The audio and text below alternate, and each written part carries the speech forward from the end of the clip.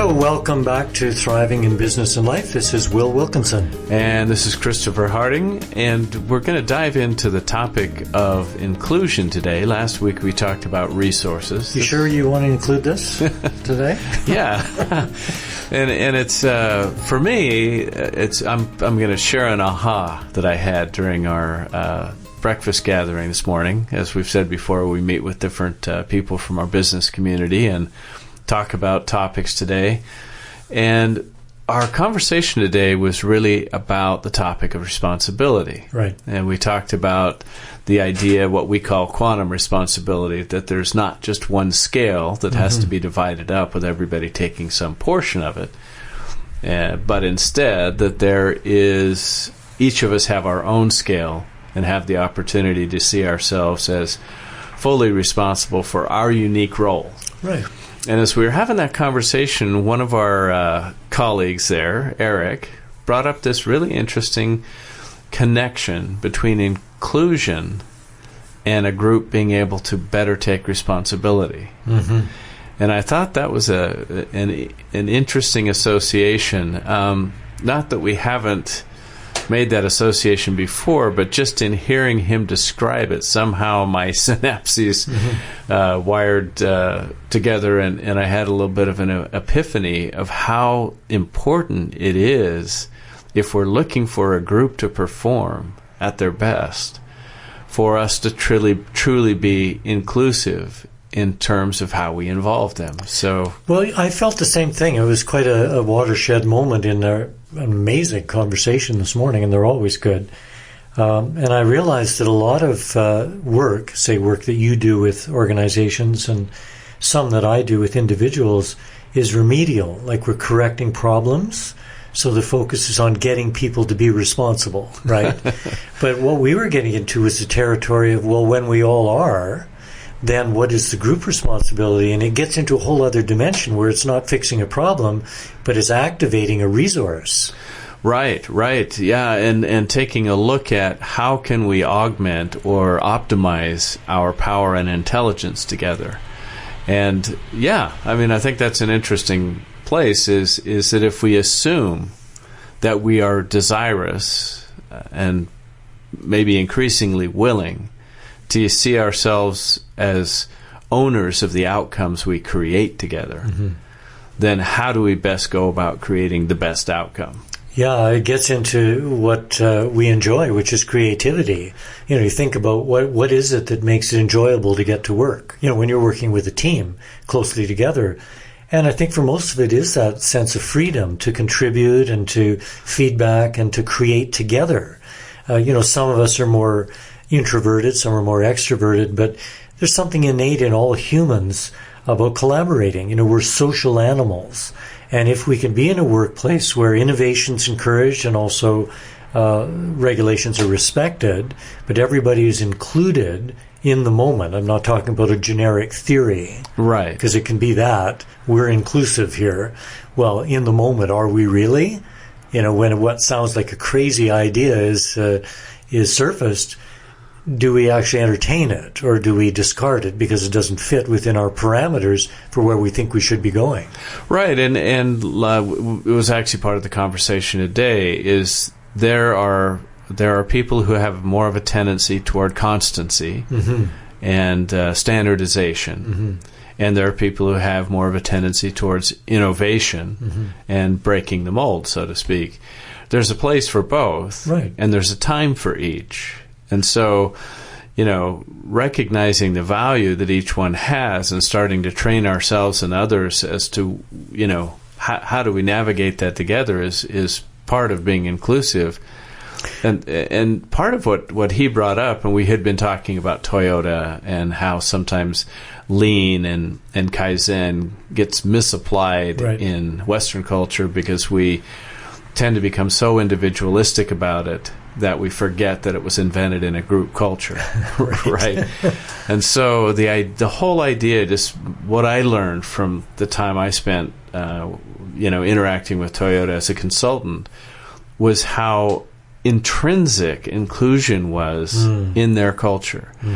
In other words, if you were going to set out to come up with an idea or innovate on a process, you maybe had an aha, you maybe had a spark of invention or innovation, but what you would immediately then do is start to think of who are all the people who are going to be impacted by this as it gets implemented, who will have a hand in implementing it, who is it that's maybe even a layer beyond that will be impacted in ways we don't know. And I'd start going around, if I were in that process, and touching base and involving people very early on in the process of shaping the idea and more fully, so that by the time the idea started to actually take some kind of form, and this is what Eric was talking about, there's this sense of group ownership and pride in the development of this thing that we are all creating together. Yeah, well, what you're clearly describing is where inclusion is embedded in the culture. It's much more than an attitude. Like we're inclusive here. Well, no, it's a pillar in the structure of the actual organization, so that it isn't an afterthought. It isn't something we should be doing. It's something integral to the actual operations, correct? Yeah, you said it perfectly. And huge difference. Yeah, it's a lot of times I think, because we tend in the Western part of the world to be more individualistic, inclusion is something we have to learn how to do. Right. I think in other parts of the world that are very group-oriented and extremely inclusive, sometimes individualism is something they have to learn how to do so that they can better innovate. So, there's two sides of that. But as we look at inclusion, it's interesting just to notice for each one of us, where are we on the inclusion continuum? What is our tendency? Well, and also to get kind of subtle about it, but this is quite revealing. As we consider inclusion, what's our attitude about those we're considering inclusion with? It's kind of subtle, but here's an example. Last night I was doing a short presentation with a men's group that I've been part of, and great guys. These are elder men. And I had... over 30, basically. Yeah. Well, actually, over 50 in that circle. And there were 30 of us or so there. And I had been given a short chunk of time to talk about a mentorship program that I've been dreaming up and would like to develop. And so I floated the idea briefly, and then there was some back and forth discussion. And then I kind of landed my punchline, which was I said, well, I have no idea how this might shape up, but I'm pretty sure that the facilitation should be done by women. This is in a men's group. It's in a men's group that is very male. Right. And so I was curious about how this idea would go over. And frankly, I was pretty nervous that in fact, I told a few friends I was expecting some pushback. Well, there was a moment of cognitive disassociation or dissonance, conflict there, because they loved the idea. And it was like, one by one, these guys were going, well, that's a cool idea. And one man put up his hand. He said, well, in May, I'm going to an event called The Noble Man, which is training men to be mentors, and it's all facilitated by women. And so my expectation was the opposite of what actually happened. That's interesting. And I had to acknowledge that I hadn't been very inclusive in my attitude about what these guys might do, because I have some history with them, and I was expecting a certain standard response, and lo and behold, it was completely different. Well, it's funny how we have our own pre-programmed biases, right, that we operate from. And I think when we look at inclusion in general, one of the seemingly most prominent obstacles is unconscious bias. Right. That can take a whole variety of forms. It could be unconsciously biased because I have a personality conflict with somebody. It could be unconscious bias because I have some societal bias that's having me be brain blind. We've talked about that before, to somebody's potential or capability. It's always interesting when we use the inclusion continuum, and if you're not familiar with that term, what we do is we look at a continuum that goes from just like me to very different. Right. And start to look at the tendency. Just like me might be in my same team. It might be all men, as you were talking about it, or women, whatever the case might be. It might be all engineers, whatever the similarity, the primary similarity is that we share, and then starting to look out across the continuum saying, who else do we want to involve that, first of all, are going to give us perspectives along the continuum of how this thing's going to roll out, but also who will be looking at it differently than I will. And just to notice when I start to think of people, my tendency will be to say, well, yeah, they're in a different department, but we think alike. Yeah. And that's the person I'm going to want to go to versus they're in a different department and they always think differently than I do, and it annoys me. Yeah, well, you're reminding me of an old cartoon by Ashley Brilliant, who I think he was in Santa Barbara, and he had this series called Pot Shots, just one-frame cartoons. And the one I remember is this guy is saying to, I think it was his wife or a friend, he said, "The fact that I've accepted you as you are doesn't mean that I've given up hope you might not still change." And it's actually very germane to this conversation, because what is our actual attitude relative to inclusion? I was coming up, as I often do, with a spectrum relative to attitude with people, and oddly, it's 7 categories. That seems to be the number I usually come up with when I daydream like this, all the way from killing someone because they're so different and they're so objectionable that our only response is to get rid of them physically. So killing them. Second would be hating them. So we just hate them. We're not going to kill them, but we hate them. Then fixing them. They're too different. We need to fix them. Conversion therapy, etc. Missionary attitudes about conversion, all that. Then the next one, which I think is a very interesting one, is tolerating them. Right. They're different. I'm respecting the differences and I'm tolerating them. But, your heart's not really in that. Then the next one, accepting them. Okay, now I've gone a little step further. I'm accepting the differences. And then we get to what we talk about in our course as the power of the L word, loving them. Actually loving them. I love that we're different. I love working together. I love our differences. And that's 6. And I think that's kind of as far as it goes in most people's experience to getting to where we can love working together and including otherness. The final step for me is where the other idea disappears. And it's not loving them, it's loving us. Right. That really the separation between me and others has dissolved, and I'm not having a reference of we're different and we should include each other. It's just I'm swimming in a sea of uniqueness. Everything is different. There is no other. We're all connected in this symbiotic relationship, and isn't it going to be interesting to see what we do together? Well, yeah, and as you're talking about this issue of saying that, it was beautifully stated, by the way. And as you were describing it, I was just reflecting on some of the hard-nosed leaders I've worked with, and what their response to that would have been, because it feels kumbaya down on that end. Sure. I mean, one could impose that on it, but what we're always driving toward when we're working with a group around inclusion is, part of what we say is, how do we facilitate the genius of the group? Exactly. How do we optimize our group intelligence? Right. And so by the time we get to that place where, we're loving people, they feel our appreciation, they feel our acknowledgement of their value and the beauty of their difference. Mm-hmm. And then moving to that next place, there is no them. Exactly. That's what we came up with in a brainstorming session with a group of leaders one time. It was a huge breakthrough for the whole group. That what if we played this game as if there were no them? Yeah.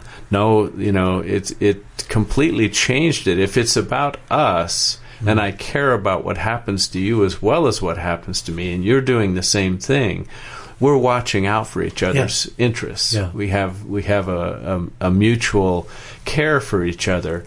Now, even looking at that in a completely pragmatic standpoint, taking the humanistic values out of that and just saying what's going to help us perform better. Turns out that what you just described, there is no them, is actually leads us typically to higher levels of performance and outcome. Chris Howard, a mentor that I worked with off and on for a few years, referred to it as understanding the ecology of the situations we're in. And what he said was that you will know you're heading down a good path if the decision you're making is right for you, it's right for the other people immediately involved, and it's right for the more, the larger implications, whether it be the customer, the company, the community, whatever it is. And a lot of times we don't allow ourselves to be that brilliant. Yeah. We do maybe what's right for me. Yeah, it's a compromise is built in there. Yeah, maybe I'm doing what's right for my boss or what's right for the customer, but not right for us. And forcing ourselves to, or holding ourselves accountable might be another way to say it, to create a solution that meets all those criteria. Well, from your work in organizations that often the pressure to solve an urgent problem kind of sabotages that sort of deeper inquiry, and you get to a point where, well, damn it, we need to make a decision now. And so a compromise is forged, and often that doesn't turn out well. Well, yeah, truly. And as you're saying that, I'm flashing on the situation with the Boeing 737 MAX 8s and 9s that have all been grounded now. Now, that was an appropriate action, at least in my standpoint. We don't know still at this point in time whether there was actually a problem with the plane, whether it was pilot error, whether there was sabotage. We don't know. But taking that stopgap measure, right, so that we ensure that we do no harm. Well, it's interesting in the news, at least the way I read it, that the initial suspension of those planes, I think, happened in Europe. Yeah. And Europe is well known for adopting the cautionary principle. Not so much in America. This is where if there's doubt, if there's confusion, we're not sure what's going wrong, let's be cautious. Let's test. Let's not forge ahead and hope things don't go wrong. Right. So fortunately, now we're adopting that same principle here. Well, yeah, enough pressure. Could have done it a little earlier, maybe. But well, and again, we still don't know whether that was the long-term best decision or not. But I guess what I'm getting to is when you're talking about do we allow enough time to really tap into that bigger idea of inclusion and what's good for us, what's good for others, and so on. A lot of times the reason we don't, and I see this with teams, is they're trying to rush to the ultimate solution rather than a stopgap measure. Yeah. And if we give ourselves a little bit of time by saying, okay, let's make sure nothing bad happens and, eliminate the possibility of harm or at least dramatically reduce it, and then take the time to figure out what's really going on. Right. That allows us to get back to a place of inclusion. So it's like, in that moment, and we go over this with leaders a lot, as you know, there's a time to be inclusive and there's a time to take charge and make a decision. Well, exactly. And this can be so frustrating in decision-making. Consensus can just bog down everything because all you need is one person who doesn't agree and you're stopped. Now, and I love that you brought that up because we both experienced this. That, at least in my experience, is a phenomenon of how consensus is done in the West. The reason being that because we are such an individualistic society, we feel entitled to hold up the entire group until they agree with me or I agree with them. Right. The way I've watched consensus happen, for example, in more Eastern cultures that are more consensus-based, is consensus is a process that happens way early on. I've used this term before. Nemawashi is what they call it in Toyota culture. And it's a Japanese word that means dig around the roots of the tree. Right. That I'm going to start to talk to people way early on so that I'm gaining intelligence as I go. I'm understanding the idea. I'm getting their input so that by the time I finally propose a solution, it's one that's already inclusive that everybody's had input on. So inclusion early. Yeah, from the get-go, Yeah. right? Then, if there's disagreement, it's listened to. Think of a tribal council, the different maybe even chiefs or people who have a voice share their idea, and then the ultimate leader makes a decision. Right. And then, in a consensus-based culture, everybody goes along. Yeah, that's a whole different cycle. Well, you're reminding me of sociocracy, which I believe came out of Sweden. It's a management system for decision-making, etc., often used in community building. And I've had limited experience with it, but what I love about that system is that they advocate agreeing with a time limit for review. So let's say you have a situation where some decision needs to be made.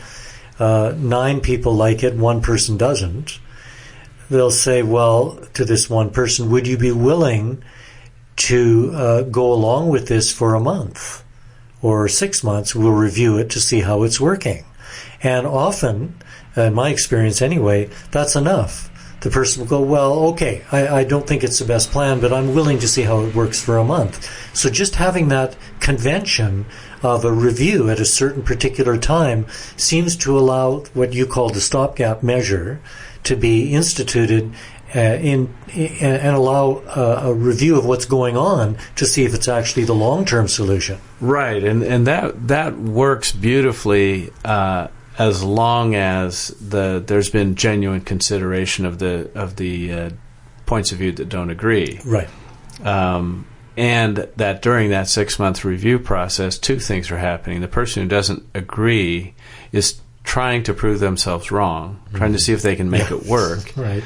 And those who did agree are looking seriously to consider, are there things that person said that we weren't aware of that are actually happening? Well, that is actually shining a bright light on one of the problems that we have with our misunderstanding of inclusion and diversity, is that contrary viewpoints don't go away.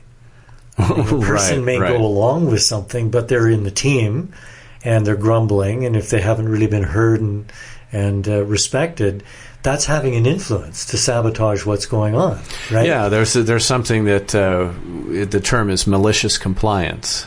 Yeah, right. I will go along, and I'm believing that this whole thing is flawed, and therefore, when leaks start to spring in the system, I'm going to stand back and go, see, I told you so. Yeah, you didn't listen to me, now I'm right.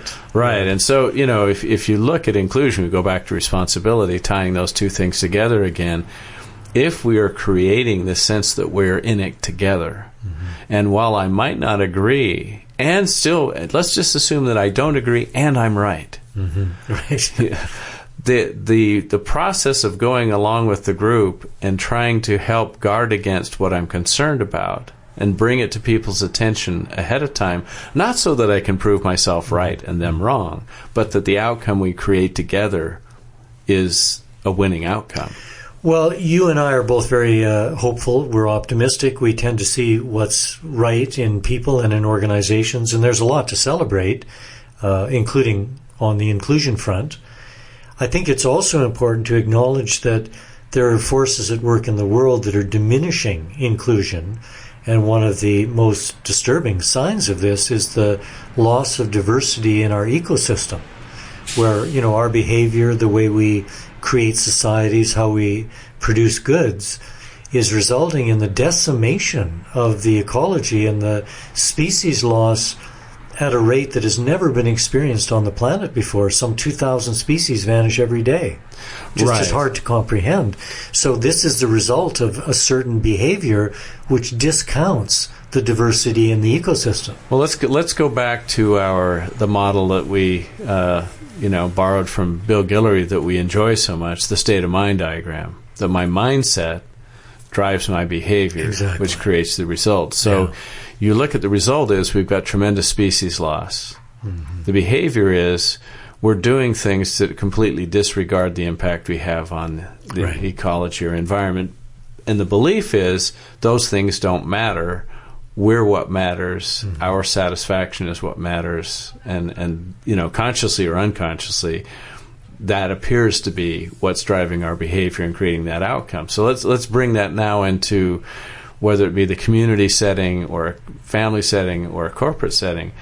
If the outcome is we are, let's say, losing people I'm thinking of one of our corporate clients in the past.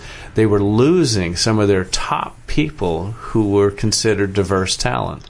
Brilliant people who were leaving because they weren't being included. Right. And because they weren't being included, they weren't feeling valued. And the biggest thing for them, this is because I interviewed a lot of the people in that category, they weren't being utilized and therefore weren't getting the joy of contributing to the success of the organization. There you go. The mindset was nothing overtly, we don't value those people. It really was a complete ignorance or brain blindness that was taking place. Well, and the problem with this in a situation like that, and also the larger one relative to the world that I mentioned, is that it's so seductive to focus on changing behaviors. This happened last night in this meeting I was at. Someone played a short video of a couple of activists, climate change activists, and they were reciting the litany of problems we're facing and then the reasons why we have these ecological problems. And the focus of both the video and the discussion that followed was how could we do things differently? We need to do different things. Well, true enough, but as you're saying, and as we always counsel, the mindset behind the actions is what needs to change. And it's so tempting to get stuck at that action level. Well, and in fact, you can be really ridiculed if you dare consider anything but that. People will say, we don't have time for philosophy. We got to act now. This is an emergency. Right. Well, and again, stopgap measure, right? Right. That's time to do one of those. They call that first order change, right? I'm going to do something right away to try to reduce the harm. Yeah. And then we're going to go to second order change, which deals with the mindset. So I remember early coaching on with Bill Guillory. He was coaching me with a problem I was having with somebody that I reported to. It was the first real relationship I had with him. And I was describing this frustrating situation. And he said something to me that's stuck with me to this day. He said, I want you to consider the following axiom. The result bears out your intent. Mm-hmm. Right. Now, there's all kinds of parts of me that wants to argue with that, right? but those guys did this. All these things I did that are in the behavior box. Yeah. And what he's suggesting, he said, now I'm not saying that you've made yourself aware of your intent. Right. In other words, it's not necessarily conscious intent. It might be unconscious intent, and brain blindness falls into that category. Right.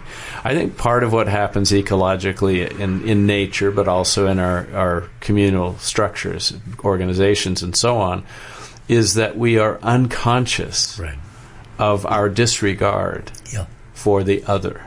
Yeah. Or unconscious that the other even exists. Yeah. Don't even see them. Yeah, we were talking today in our group. Part of the conversation veered over into narcissism, and the recognition, I think, for each of us to realize we have narcissistic tendencies, and that means that we believe on some level that everything in life ought to be designed to serve us. Right, that would be a narcissistic tendency. So if I believe that, I'm not even considering the impact I have on other things or other people. Now, we would all like to think that we're not narcissists, and yet if we examine the way we show up in life, a lot of times during the day I'm approaching things very narcissistically, and it's tough to come to grips with. Well, it is until we adopt a new habit, which eons ago was described this way: the unexamined life isn't worth living. And I think thriving, implicit in the thriving lifestyle, is constantly examining ourselves. So something shows up in the environment, it's in another person, it's in what's going on. Immediately, I can examine myself and see where's the correlates in me, because this is showing up not just as a problem to frustrate me, being narcissistic about my success, but as a sign of something that's, up for me to review. Right. As my grandmother used to say, what you see is what you are. Well, fascinating conversation today. We're right out of time, so we better wind it up. Yeah, so if you have ideas or experiences about inclusion, write us at thrivinginbusinessandlife@gmail.com. I'm Christopher Harding. And I'm Will Wilkinson. We'll talk to you again next week.